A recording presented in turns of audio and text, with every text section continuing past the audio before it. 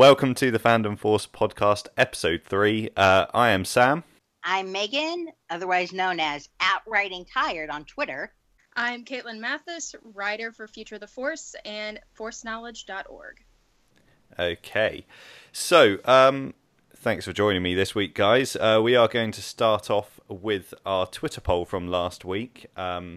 So the Twitter poll that we ran last week was came from the discussion after George Lucas revealed he had some different ideas for the sequel trilogy.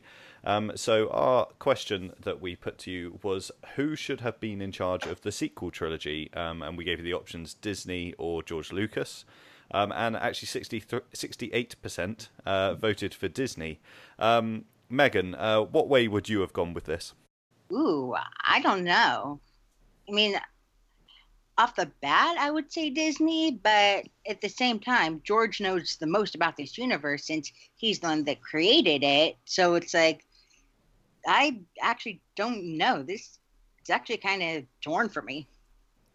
I felt exactly the same way last week when we were discussing it. There were completely different reasons. Like, I've loved everything Disney have put out so far, but equally, I'm so interested to see what George would have done with it. Caitlin, where would you have gone with it? I definitely would have gone with Lucas because, again, he created this world, and I know the extended universe, and I know the episodes that were supposed to come next. I know what happens in those books. I know those characters, and it's really disappointing for some of the old EU fans that Lucas didn't do it, because we ended up losing a lot of really amazing characters. Yeah, absolutely. I mean, I haven't read everything EU, but I have read quite a few of the books post Return of the Jedi, and especially the original Thrawn trilogy is still one of my favourite book trilogies of all time, and I still dip into that now, even though I know it's not canon. Yeah, it's like same here, because all last summer, that is literally all I did. I basically lived at the library. Even though I knew those books were no longer canon, I just had fun reading a bunch of them. And it's it's like one of the ones that stood out to me last summer, before I even heard that obviously that they were going to possibly make a Kenobi movie, which we'll get into later, is they actually had a book based all around Obi-Wan Kenobi and what he was doing on Tatooine. And to me, that was interesting. And so thinking back on it now, before, all this controversy came up, are they going to do it? Are they not? It's like, I really hope they followed that book, or like, even if they didn't follow it exactly, they did something similar to it, because I just loved it.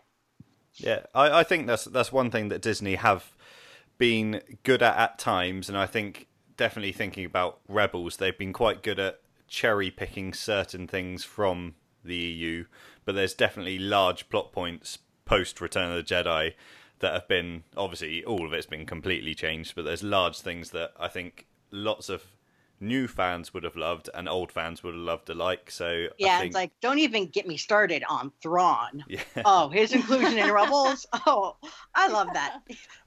Still to this day, that's my favourite Star Wars moment. I was in the room at Celebration in 2016 when they announced that Thrawn was going to be there, and I've never had an atmosphere like that in my life. I've never seen people that excited before. Yeah, I was watching the feed live since unfortunately I couldn't go, but yeah, I was cheering right along with everyone when they announced that. And it's like, sure, it was in a public place and people were looking at me like I was nuts, but it's Thrawn! How can you not scream at that?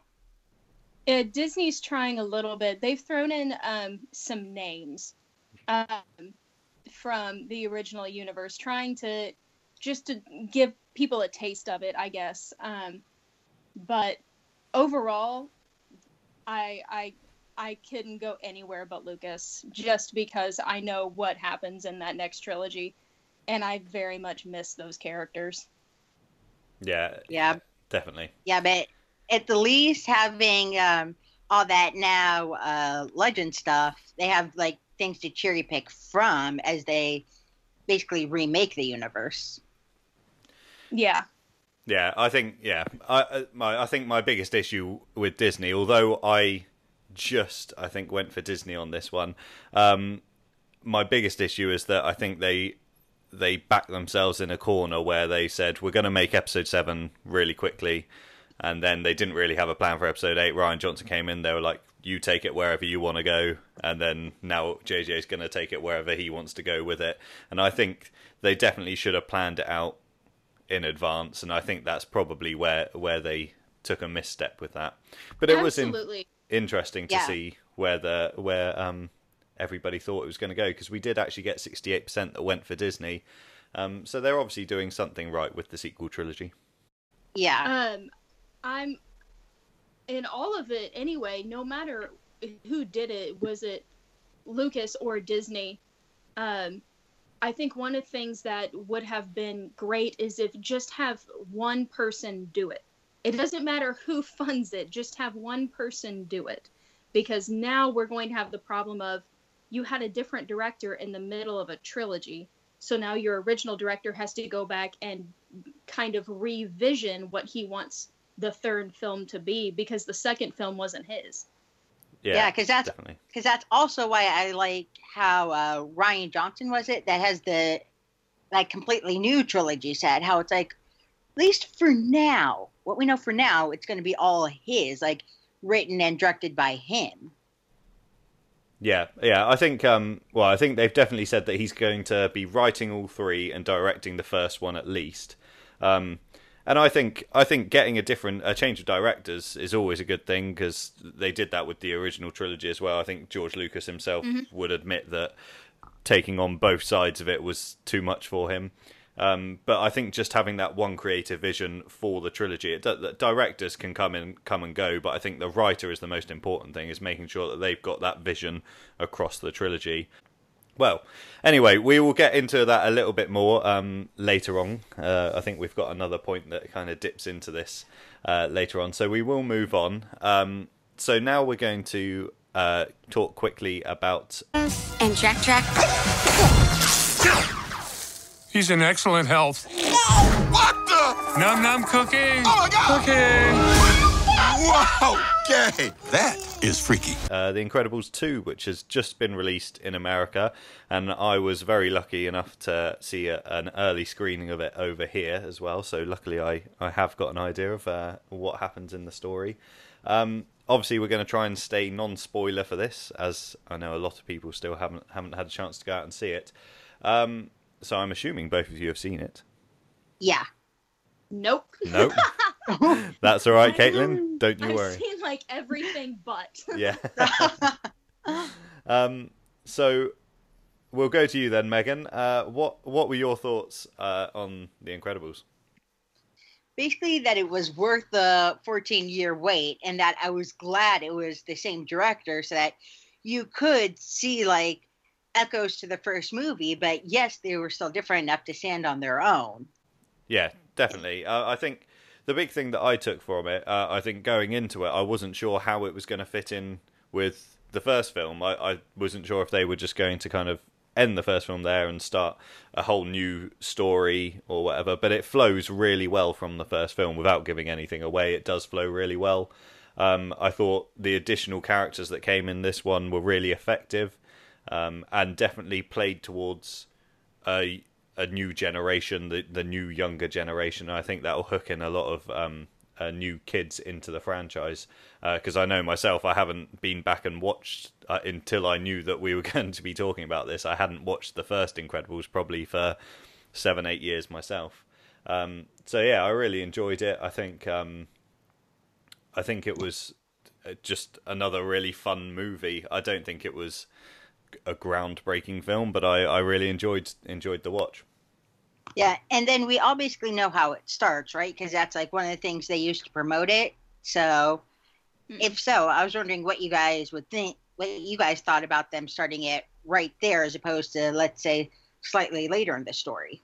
I was a little bit sad that they weren't kind of doing the Toy Story thing, where it's been the same amount of years in Toy Story as it was for us in between the movies. So essentially, two different generations got to see different Toy Stories. I was a little sad they didn't do that, but everybody says that it ended up really well anyway. Yeah, I think that was obviously going to be the main discussion when they were talking about making this film again. That I think they only had those two choices. They were either going to immediately continue the story, or they were going to do quite a time jump and talk about that. I think actually, because the first film was all about them getting together as a group of superheroes, or the family getting together as a group of superheroes, I don't think you'd kind of dug into the characters as much as we thought we did. So in this one, they do dig a little deeper into actually what drives these characters. Even the kids, I thought, were amazing in this film. So I think that was a real bonus for the second film, and for the choice of carrying it on straight away. Yeah, because it's like, for me, even not just in The Incredibles, but superheroes in general, it's like, as much fun as those action scenes are, and the superhero part of it is, the other side that I love is also seeing their realistic, like, more human side, and let's say, like, behind the scenes kind of stuff, how they live their lives. For me, that's just more interesting. Yeah, definitely, and I think that definitely came across in this film. There was a large part of this film that was that side of it, and I love the relationship, obviously, between Elastigirl and Mr. Incredible. Their relationship as husband and wife is obviously played up a lot in this film, and the way that they deal with different things that they're doing. So I thought that was a really interesting part of the film. Yeah. So yeah, I definitely go along with, I think most of the reviews are saying that it's a worthy addition. I would definitely go along with that. So Caitlin, you haven't seen it yet, I definitely think you should go out and check it out, because it is a really fun watch. And it's definitely worth multiple viewings. So if you can, see them like back to back. It's worth it. It's fun. I only just got to see Jurassic World, and I love those movies. We just moved like 600 miles, so like all of my stuff is still in boxes. Oh, wow. Oh, wow. But no, I absolutely loved that first movie. I saw it multiple times when it came out 14 years ago in theaters, so I'm sure once I see it once, it'll just be boom boom. Yeah, definitely. Yeah. Excellent. Okay, so talked about The Incredibles. We are going to now move on to a couple of trailers that dropped this week. I got loyalty. I was afraid I couldn't live up to these expectations. I got loyalty inside my DNA. You don't think you got your validation? I got loyalty inside my DNA. So the first trailer we're going to talk about is the new Creed 2 trailer.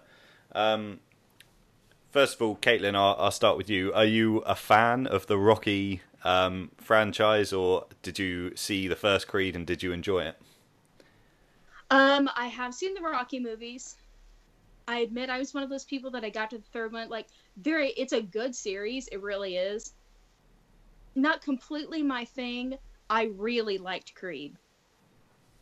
Yeah. I really liked what they did with his character. That was a really neat tie-in, and his relationship with his father is so cool.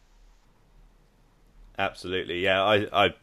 I'm exactly the same. I kind of got into the Rocky films. I watched the first couple, and then have like kind of dozed through the next few. I remember when they did Rocky Balboa. I went to the cinema to see that.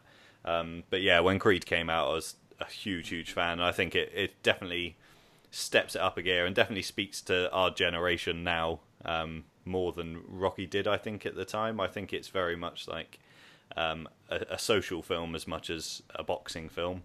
So, Megan, what did you think of the first Creed?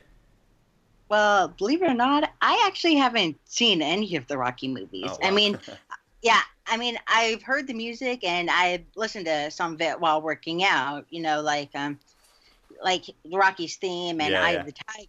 I just love running to those, which I actually did earlier today. But anyway, yeah, it's like I'll listen to the music and stuff, but I've only seen bits and parts of all the movies. I've never actually seen any of them all the way through. So, let's go back to you then, Caitlin. So you liked the first Creed. What did you think of the trailer for the second one? I'm really excited to see what our dynamic is. Obviously, he's fighting a boxer that fights dirty and is really amazing, is kind of the theme we get from it. But now it looks like we're throwing in the fact that he has a baby. At least that's the impression that we get, is that he's a dad now too. And so you kind of see him becoming his father. He's stuck between, I need to be there for my family, and the ego of, I'm a boxer, I can beat this guy. So I'm looking forward to seeing that dynamic, and maybe how it relates to his father. And of course, we're going to have Rocky telling him not to do it. So I'm so interested to see how he is becoming his dad all over again. And the fact that his mother is still in it, and she's going to watch a second member of her family go through this. So just from the look of it, I'll definitely be going to see it. Yeah, I couldn't agree more. I think that dynamic now is definitely going to shift towards him being a dad and those repercussions. And as a relatively casual boxing fan, you hear about boxers talking about this all the time, talking about their families and how they're only going to do it for a certain length of time because they don't want to have it impacting their families. And I think that storyline is definitely going to get picked up on this one. So yeah, I've got big hopes for this one. Yep. I do as well. And I'm looking forward to maybe expanding that world a little bit and seeing if we bring in a few new characters and what they add to it. I'd really like to meet a couple of other serious boxers. Maybe not that he faces individually, but I do feel like we are kind of in a box of it's him, his immediate family, a coach, and whoever he's beating up. So I would kind of like to bring in a few more boxers, just as almost side characters, just to kind of expand that world a little bit. Yeah, and I definitely think the following on from that the arena at the end, that shot at the end of that huge arena, I feel like we've jumped there very quickly. So I'd quite like to see, like you say, a few other characters along that journey before we kind of hit that point, which I'm assuming that's going to be like the pinnacle of the film. So yeah, very good point. This perfectly recreates the mating call of the reindeer. Behold. Oh, hey there.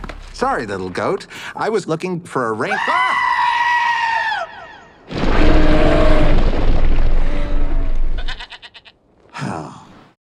Okay, so we will move on to the second trailer that was released this week, which was the Grinch trailer. Megan, I have a feeling that you might enjoy this one, so I will go over to you first. Yeah, well, I actually didn't realize it came out. I just saw it yesterday on YouTube. I actually just saw both of them on YouTube yesterday, and while it looks fine for what it is, it's like, why do we need it? For me, the Grinch is the kind of villain where it's like, he doesn't need a backstory. The Grinch is just the Grinch. He just is. So it's like, why? I don't know. Yeah, I think I'm completely with you there. It's another case of making a film to over-explain something. And just to make money. Yeah, definitely. Caitlin, what did you think of it? I thought it looked cute. I thought it looked like it had some really good moments. It looks almost exactly like the Lorax, with color palette, characters, animation. But I was along the same lines of, I don't understand why they're redoing it. The last one was perfectly fine.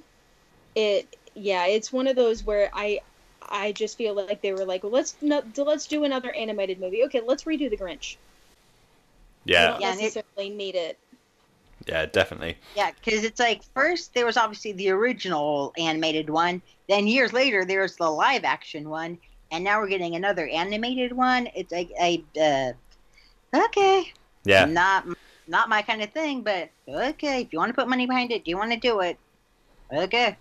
I think it just seems, for me, I don't know who was asking for this film. When you think about reboots for other films, obviously lots of other. The one that pops to mind is Spider-Man. And Spider-Man and Batman. How many times have we seen different iterations of those films? But as soon as one series of that film finishes, everybody's like, right, who's going to be the next Batman? Who's going to be the next Spider-Man? After Jim Carrey did The Grinch, I don't think there was anyone saying, right, who's going to be the next Grinch? Yeah, exactly. No. Yeah, no, not me. And my other gripe with it is that as a British man, I just feel like what's his name, Benedict Cumberbatch is horrifically stereotyped as like this typical British guy when 99% of us aren't anything like that. And I just think it gets played up so much, and I don't know. I feel like he just drives me mad. Yeah, it's like I saw that he was starring in this as the Grinch, and I was like, they got Doctor Strange as the Grinch. Who does he owe money to? Yeah. Why? Yeah, I had that too. Like as soon as I saw his name come up, how on earth did they get him to do the Grinch?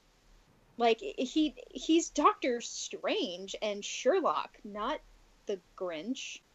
My feeling is that they probably have something on him, and it was like, you have to do this movie or we'll do this. Maybe.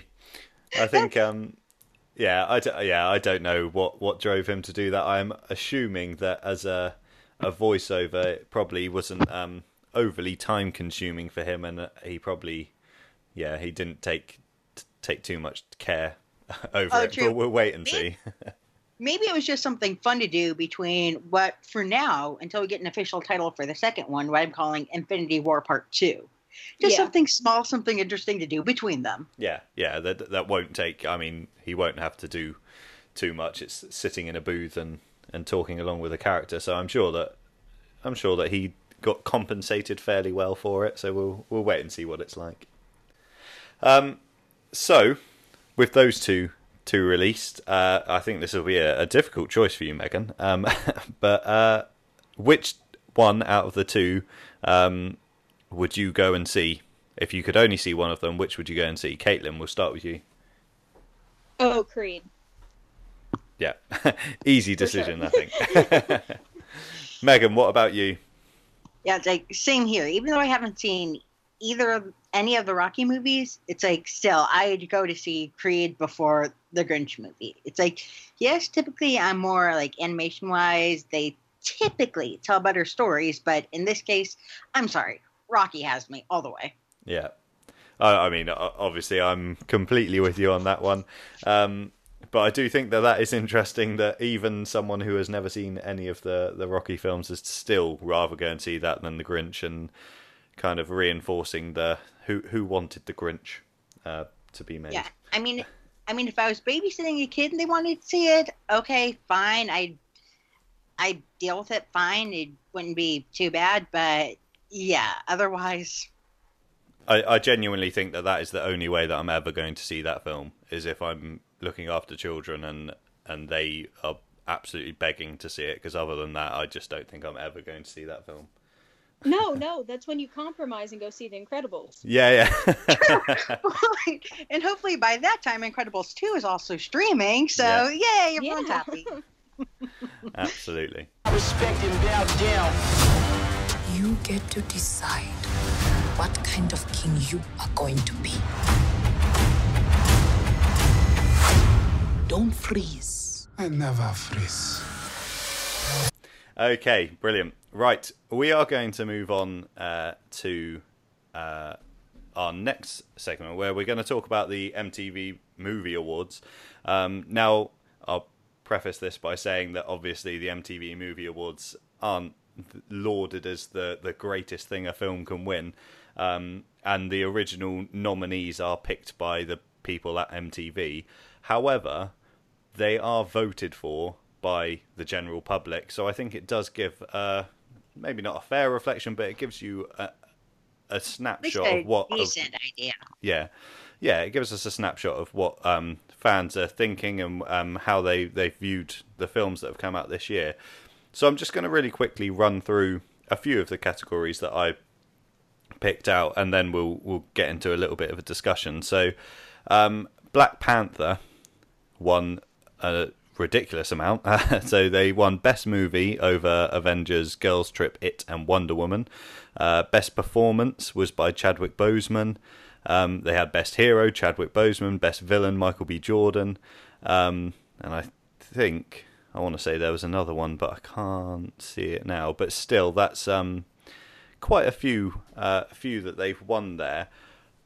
I can't help but think that Timothy Chalamet in Call Me By Your Name, Ansel Elgort, Baby Driver, Daisy Ridley in Star Wars The Last Jedi were all beaten to Best Performance in a Movie by Chadwick Boseman. What are your thoughts on that? I think someone at that movie paid someone. Chadwick Boseman got Best Hero over Gal Gadot, over Wonder Woman. No, just no. Yeah. They did almost nothing with his character in that movie that we didn't know from the previous movies he had been in. Yeah. That was an amazing movie. I loved Black Panther. Yeah. But Wonder Woman. What's funny is I still have yet to see either movie, Wonder Woman or Black Panther. What? But How? I've been so busy. How has that happened? Between my last semester in school and then, let's see, looking for jobs and doing all that crazy stuff now. And yeah, it's like I wanted to. Those are on my list, but it's like, yeah. Put them both at the top of your list right now. Yeah. Immediately. Yes, as soon as I can find the time. It's like, those are literally the top two on my list. But okay, watch anyway, them back to back.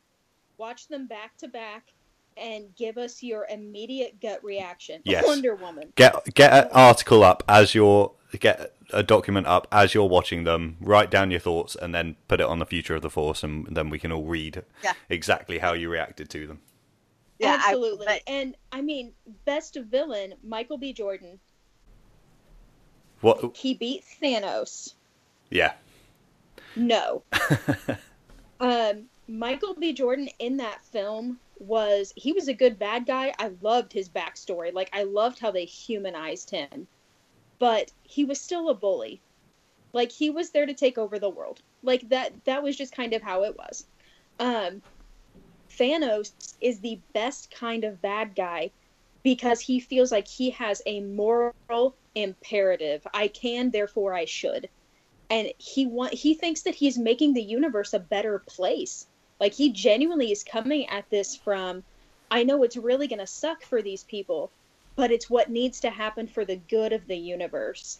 Yeah. And that's what makes him such an evil bad guy, is he thinks he's right. Yeah, it is amazing. Yeah, it's like that's what I really loved about Infinity War. For me, that was one of the draws, is that he wasn't just a stereotypical villain, I'm taking over the universe just because I can. He actually has a backstory and a reason, because he thinks he's right, instead of like, okay, yes, he thinks he's right, but all we see is the evil. This time, we get both sides.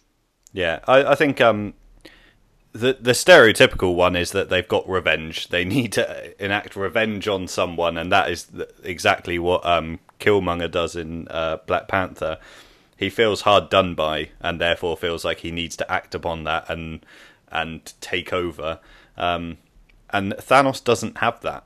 He just doesn't have a thing. This isn't a revenge thing. It's him thinking that he's doing the best for everyone. And that is what makes him such an interesting character. And actually, that leads me on to the other person that I'm a massive Adam Driver fanboy, but he's exactly the same. Kylo Ren, although he feels hard done by, he still thinks that what he's doing is right, and he's not necessarily following what other people think he should be doing. That's the whole thing. He needs to let the past die. He wants to break free of what everybody expects him to be.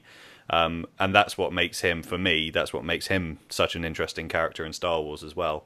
I think both of them put in better performances and have a better character arc than Michael B. Jordan. And I'm not saying that he was at all a bad character or a bad villain. He was amazing, but I just think the other two might have pipped him to that one. Yeah, I think Adam Driver outacted maybe a little bit.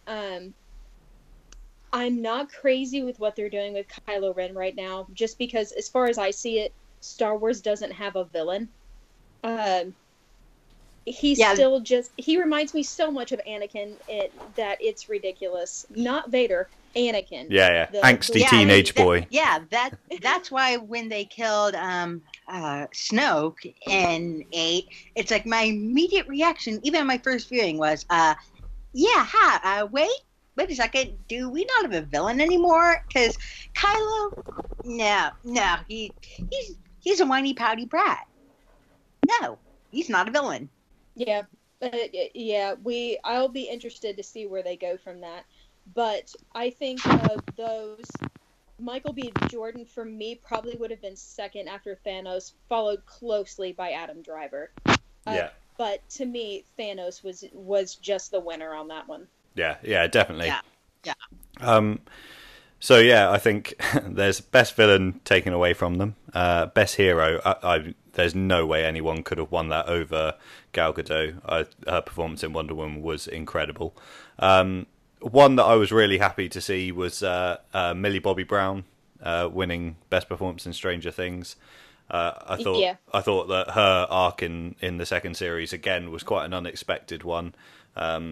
I loved what they did with that, and they also won the best show as well. So I think that was well deserved.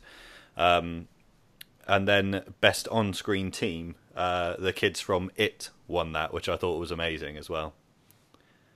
Yes, and Gal Gadot won best fight with her and the German soldiers. And I felt like I actually disagreed with that a tiny bit, just by who she was going up against. But I so desperately wanted her to win something. Yeah. That I'll take whatever she can get. I think if that was renamed Best Scene, then I might well have been on board with that one, because that scene was incredible. Yes. The only place where I think that Black Panther should have actually traded awards with, or done better than it did, was with Scene Stealer. Letitia Wright, Shuri, she did not win that, and that actually surprised me. She was one of my favorite characters in the movie, and we don't really even know much about her. Yeah, I think, again, she was an incredible character. Looking at that list, I haven't seen Riverdale, so I can't comment on that. But Taika Waititi as Korg is easily the most quotable film, or that his character is one of the most quotable characters of last year. I absolutely loved all of Korg's parts in that, so I would have loved it if that had won as well. Yeah, because it's like, when you're first introduced to him, it's like, okay, sure, he's this dude made of rocks, but he's like so soft-spoken that when you actually see him fight, it's like, wow, okay, I love it. I think it's that classic deadpan, like, Kiwi comedy that Taika Waititi is well known for, that it just works so well in that film. I think, obviously, they revitalised Thor with that film, so yeah, I would have loved to have seen that win something as well. But yeah, I think you're absolutely right that Shuri could have taken that one as well. So yeah, some interesting things to take away from there. And again, it was a fan voted thing, so it's obvious that Black Panther is still lauded as one of the best films that came out. Was it? I can't even remember if it was last year. It was last year, wasn't it? Yeah. It had to have been to be included in these awards. And I think that for me was quite interesting, because obviously when Infinity War first came out, the first 2-3 weeks of Infinity War was just overhyped to the max. I love Infinity War, but I couldn't believe I was reading that this was the greatest film of all time and things like that. And I think once that settled down and people started revisiting Black Panther, I think that once again people, rightly so, were saying that Black Panther was an incredible film and probably one of the best that Marvel have produced so far. Oh yeah, it's definitely in my top 5. You're after something. Is it revenge?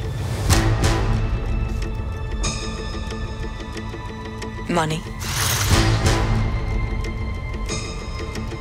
Or is it something else? Okay, so we'll leave that there for now, because I think we've got quite a hefty discussion coming up now. So yeah, you could say that again. originally, this is how quickly things change. Originally, at the start of this week, because many rumours were telling us that the Boba Fett film was being made with James Mangold. Originally, this point was going to be about us discussing what we wanted the Boba Fett film to be all about. And then, obviously, we've had plenty and plenty of rumours and a story that broke from Collider about Disney scrapping all of the Star Wars stories films, so the standalone films, until they've at least completed this trilogy. Let's just discuss whether we think it would be a good idea for them to do or a bad idea for them to do.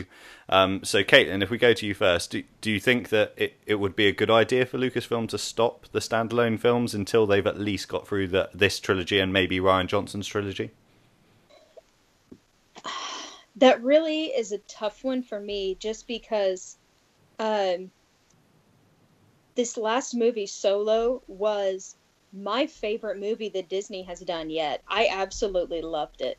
And so it's between, they probably should, to get their lineup. They need to get lined up their stories, what movies we're going to do next, when are we going to release them, maybe not around Infinity War, and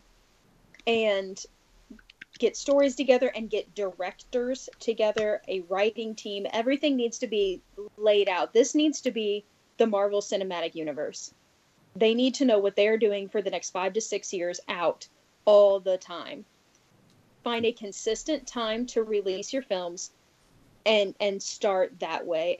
Because I think they rushed into the trilogy very quickly, and I think it's cost them a little bit in the way of continuity, not money. Just continuity. Yeah, I couldn't agree more with that they definitely rushed into it and that they need to have that plan moving forward.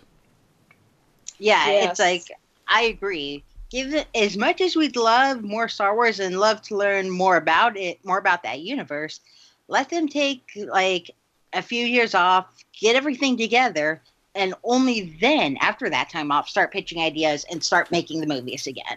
So that, again, they at least have a blueprint. Even if it's not 100% finalized, they at least have a good blueprint, a good idea of where they want to go from that point forward. Yeah, I think that it's maybe not necessarily about taking time off, but maybe having that plan in place. I know that Marvel are 10 years ahead or whatever they are ahead, and they know exactly what's coming, and I don't think that they necessarily know exactly what each storyline is going to be, and that will develop with time. But just being confident in what you're doing and saying, this is what we're going to do. Whereas at the moment, they're trying to be reactive. They're trying to put films out and say, oh, well, that didn't hit so much, so we're going to go in this direction, or that did hit, so we're going to go in this direction. And I think that it's not a confident way of making films, and I think that comes across, and it definitely came across in the Solo marketing, that Disney were not going to push Solo ahead of Infinity War. They just weren't, because they knew that Infinity War was going to be such a big hit, and it was such a missed opportunity to move it to May, or keep it at May when they should have moved it back to December. No, absolutely. And I think one of the things that they need to think about doing is, when they start marketing something, they need to give it time, and they need to make sure that they're not going to completely overlap when they're marketing their movies. Like, they did release Infinity War, and then only a few weeks later, was it literally 2 weeks later, we got Solo. So marketing those at the same time, they crossed each other, and you're dealing with the same fan base. You have to keep in mind that not everybody can get away to go see a movie every 2 weeks. So they have to pick. You need to stretch them out. Yeah, it's like, especially with the director change midway through, as much as we wanted it then, I would have preferred to have waited till December, till they had a better product, so that they had more time to go in and fix everything and do whatever they needed to. Yeah, I think from my point of view, I don't agree with that point, because I like Caitlin, it is my favourite film that they put out since Disney took over. I just think that I think so. I can't remember where I read it, but someone mentioned that special feeling of going to see a Star Wars film, and I've had that every Christmas for the last 3 years since Episode 7 came out, and I didn't have that feeling. I remember going into Solo, trying to get myself excited for Solo, and I couldn't wait to go and see the film, and I love Star Wars, and I wanted to see this film. But I definitely didn't have that excitement that I did with the other 3 films, because I don't think I had the time to build up to it in my head. It was very much like Infinity War, Deadpool, and then next week it's Solo as well. So I genuinely felt like I had a week to get excited about Solo. Yeah, I completely agree with that. And the thing that worries me about that now is we talked about in episode 0, we talked about Maul being in that movie. Well, now what are they going to do with him? If that was a last-minute tie-in, it means they're not ready to give us the rest of the story. Take your time.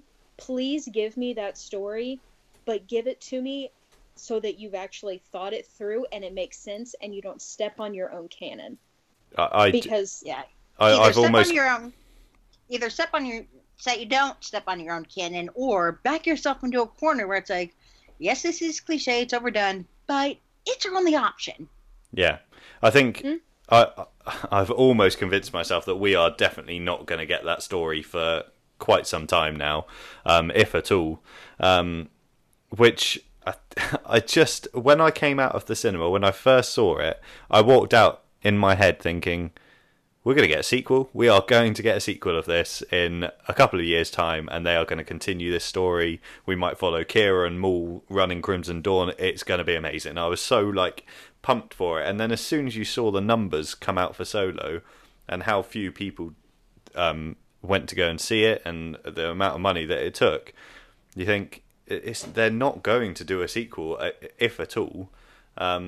And that's really worrying. I think from a Lucasfilm point of view, I think it is worrying for them as much as it is for fans. And what's so sad about it is it's their own fault. They released it way too close to Infinity War and Deadpool. That's all the same audience, and so they had to choose which movie they were going to go see that weekend. And for some reason, Solo just didn't win out. Yeah, I just think that I remember talking to one of my friends about it, who isn't a massive Star Wars fan, but normally comes to the cinema with me to go and see the Star Wars films. But that's sort of their only Star Wars discussion for the year. It's going to see one Star Wars film.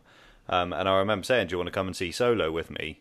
And they were like, I didn't even know it was coming out. They had no idea.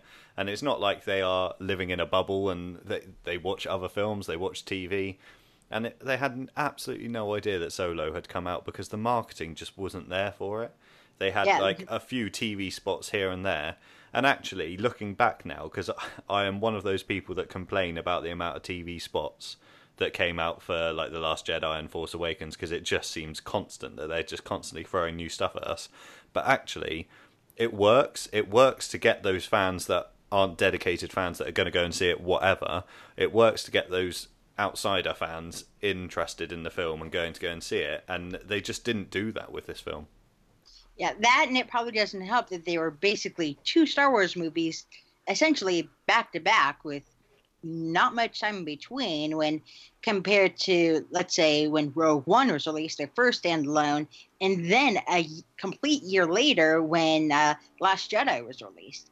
At least then there was some time between the two, whereas with this, it just felt like really quick. And then, like you both were saying, to combine that with the release of Infinity War and Deadpool, it's like that was pretty much a recipe for disaster from the start. I wonder why they chose this release date. All of the fans are used to getting their Star Wars fix in December. Because so I'm genuinely curious. Because it was the 41st anniversary of Star Wars. Okay, that's all well and good. Throw a party, but don't release it right next to other films. Yeah, I think from these reports that have come out this week that this was a Disney decision and not a Lucasfilm decision, that Disney had, or these are the rumours, that Disney had enough with Lucasfilm almost messing them about with changing directors, changing filming schedules, and it all happened with Rogue One as well. And I think when they changed directors, Disney turned around and said, look, we're okay with you changing directors, we're okay with you changing the filming schedule, but this film is going to come out on that date, and we're not prepared to change that date. And I think it was almost like a stand of defiance from Disney, saying that, look, you can do it your way and you can change your directors and have whatever problems that you want to have with filming, but you've told us that this is when it's going to come out, and that's when it's going to come out. Yeah, that's disappointing a little bit. Yeah, absolutely. Yeah. It is. Yeah. So it's it is such a tricky one because I genuinely have loved everything that's come out since Disney have taken over. I've enjoyed all of the films to varying levels, but for them to stop it now, I don't know. As a Star Wars, I'm one of those Star Wars fans that I just want more. I cannot wait for Star Wars: The Resistance to come out. I can't wait for Thrawn Alliances, that's coming out soon. I'm happy to eat up any Star Wars. So when they're telling me that I'm probably not going to get a film every year in the near future, is a little bit disappointing. Well, we have to remember, I mean, how far apart were the prequels? Several years each. Yeah, I think there were 3 years in between them. Yeah, I think there were three in between each. So we have gone through a drought before. It wasn't fun, but now we have the animated series and books and comics and things like that can kind of keep you busy in the meantime. Yeah, because isn't that essentially what they did during, like, once all the prequels ended, and then before we got the, like, 7, 8, and now coming 9, we at least had Clone Wars to start with, and then Rebels. So, again, that same idea of, yes, it's not a movie, but we still at least have something Star Wars to satisfy us, to hold us over. Yeah, I think you're absolutely right, and I think even in between the prequels, they had the like cartoon animated Clone Wars. I don't know if you remember those. Yeah, that's what I was talking about. Yeah, to start with, we had those, and then Rebels. Well, even before the Clone War, like the Dave Filoni Clone. Actually, I'm not sure if he worked on the first one. They've got like the proper like cartoony style. It almost is like Powerpuffs kind of style. Yeah, cartoon. It looks old school, hand drawn kind of. Yeah, and I think I remember hearing that that Dave was part of that. I'm not entirely sure, but he may well have been. I'm pretty sure. I wouldn't be surprised if he was. I am well on board with the Dave Filoni should write all Star Wars stories thing. Yes, I've very recently just rewatched all of Rebels, and honestly, I cannot believe how much that storyline still sucks me in now. Even knowing exactly what happens, I still watch episodes, and I can't remember. I watched one episode the other day, and I remember it finishing, and I just sat there staring at a blank screen, just thinking, "This is just the best TV show I think I've ever seen." Yeah, it's like, whereas for me, they're so good, I have trouble still watching them because I know it's done, and it's like it just for me that good. Yeah. Where it's like. I want to, but I still can't. If I'm doing something, I still turn on Clone Wars in the background. Yeah. It's one of my basic background movies. And that's one thing Disney could get on board with is finish them. Yeah, definitely. Those the lost episodes that they've kind of put together on I think they're on YouTube actually, where you can see some of them. I would have loved to have seen where Series 6 is going, and for me, just give us an Ahsoka standalone something, whether it's a TV show, like straight to TV movie, or whatever they want to do. Give me a feature-length Ahsoka story, and I will be happy. Yes, we have the book, but it's like at the same time, the book only does so much, it only tells so much, so it's like, I want to know more. And actually, one of my friends, John, at Star Wars News Net, tweeted earlier today about if a story's been told in comic books or in a book, I don't think that he said that he didn't think there was any reason why it couldn't be told again. When you think about the percentage of Star Wars fans that read comic books or read the books, it must be quite a small percentage of us. Oh yeah. So I don't think there's any reason, and they do it with the books and the comic books anyway. Like the Thrawn book, they retold as a comic book, and they've done it with the films. I don't think there's any reason why we can't do it the other way around. There's no reason why they couldn't adapt the Ahsoka novel into a TV series or a couple of like a mini series on just on like the Disney streaming service or something. I just think more people would be able to engage with that, especially when they launch this streaming service. And I think that would be a really good way to go, and that would definitely appease fans of those sort of characters as well. Yeah, and that's one of the reasons why I would love to have finish the Clone Wars out, because Ahsoka had a very large story arc in the following seasons.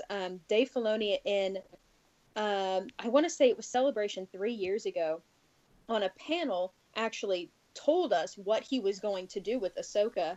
It was, had drawings and everything. Yeah, it was the whole Mandalore story arc, wasn't it?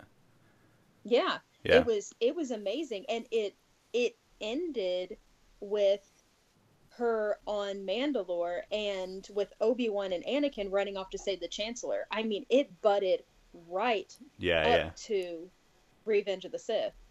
Yeah, that, and also part of her novel talks about that too. So it's like it'd be good for that purpose too. Yeah, definitely. And this is where my whole Dave Filoni argument comes in, that he is so good at developing characters that we care about.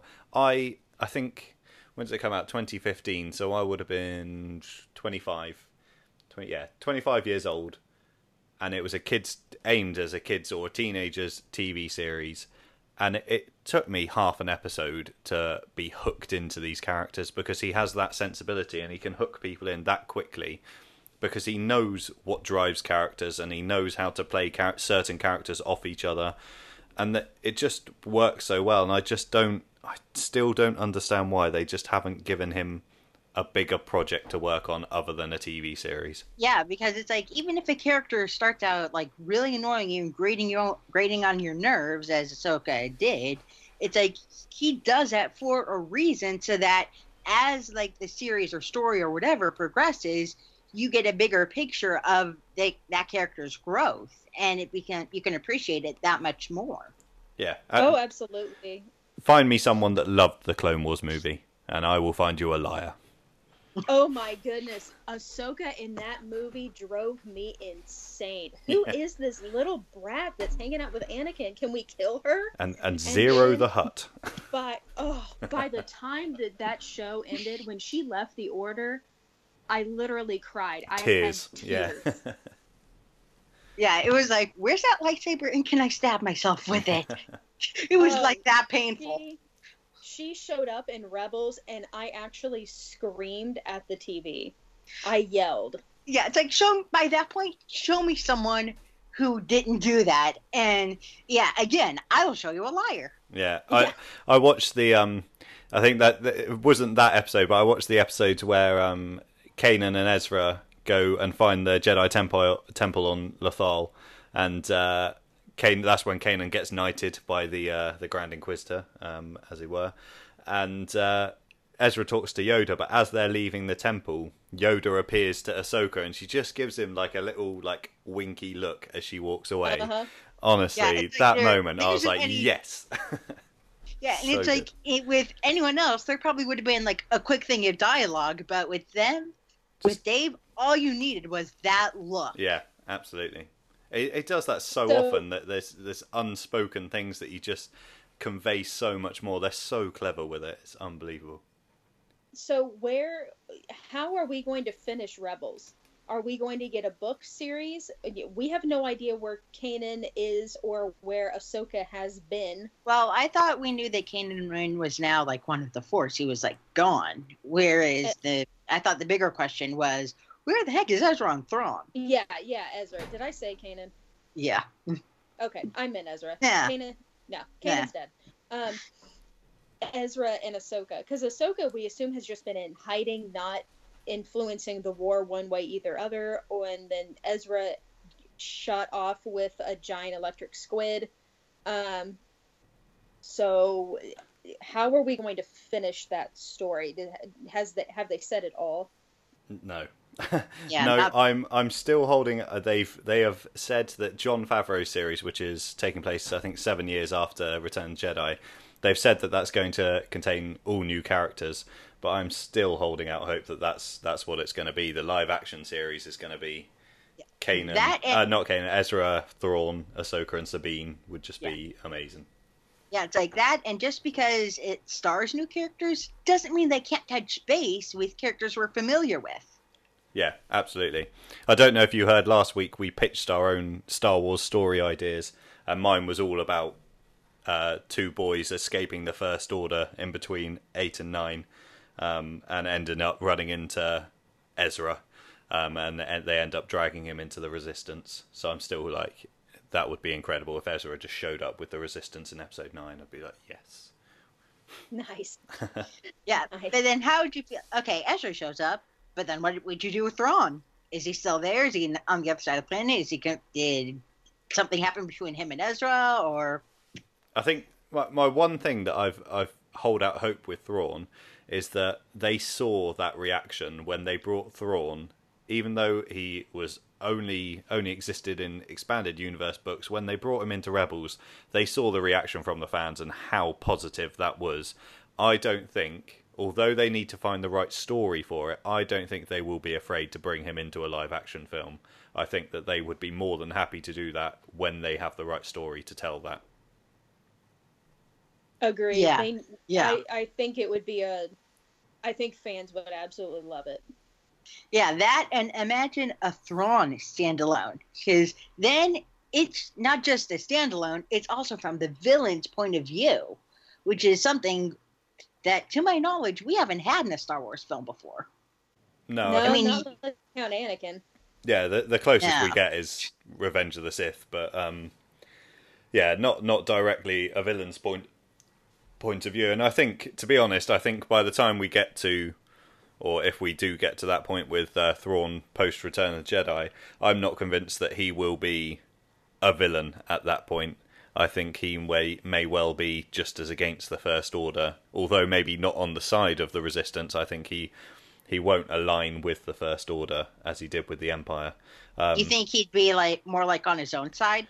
Yeah, I think there's definitely more that you can do with the Chiss as a race, going back to his home planet and things. I think that's how you start to expand the universe. You get a character that isn't from within that universe, and then you start to expand it. You go back to their planet, and then you look at planets around that, and then you can gradually expand and expand.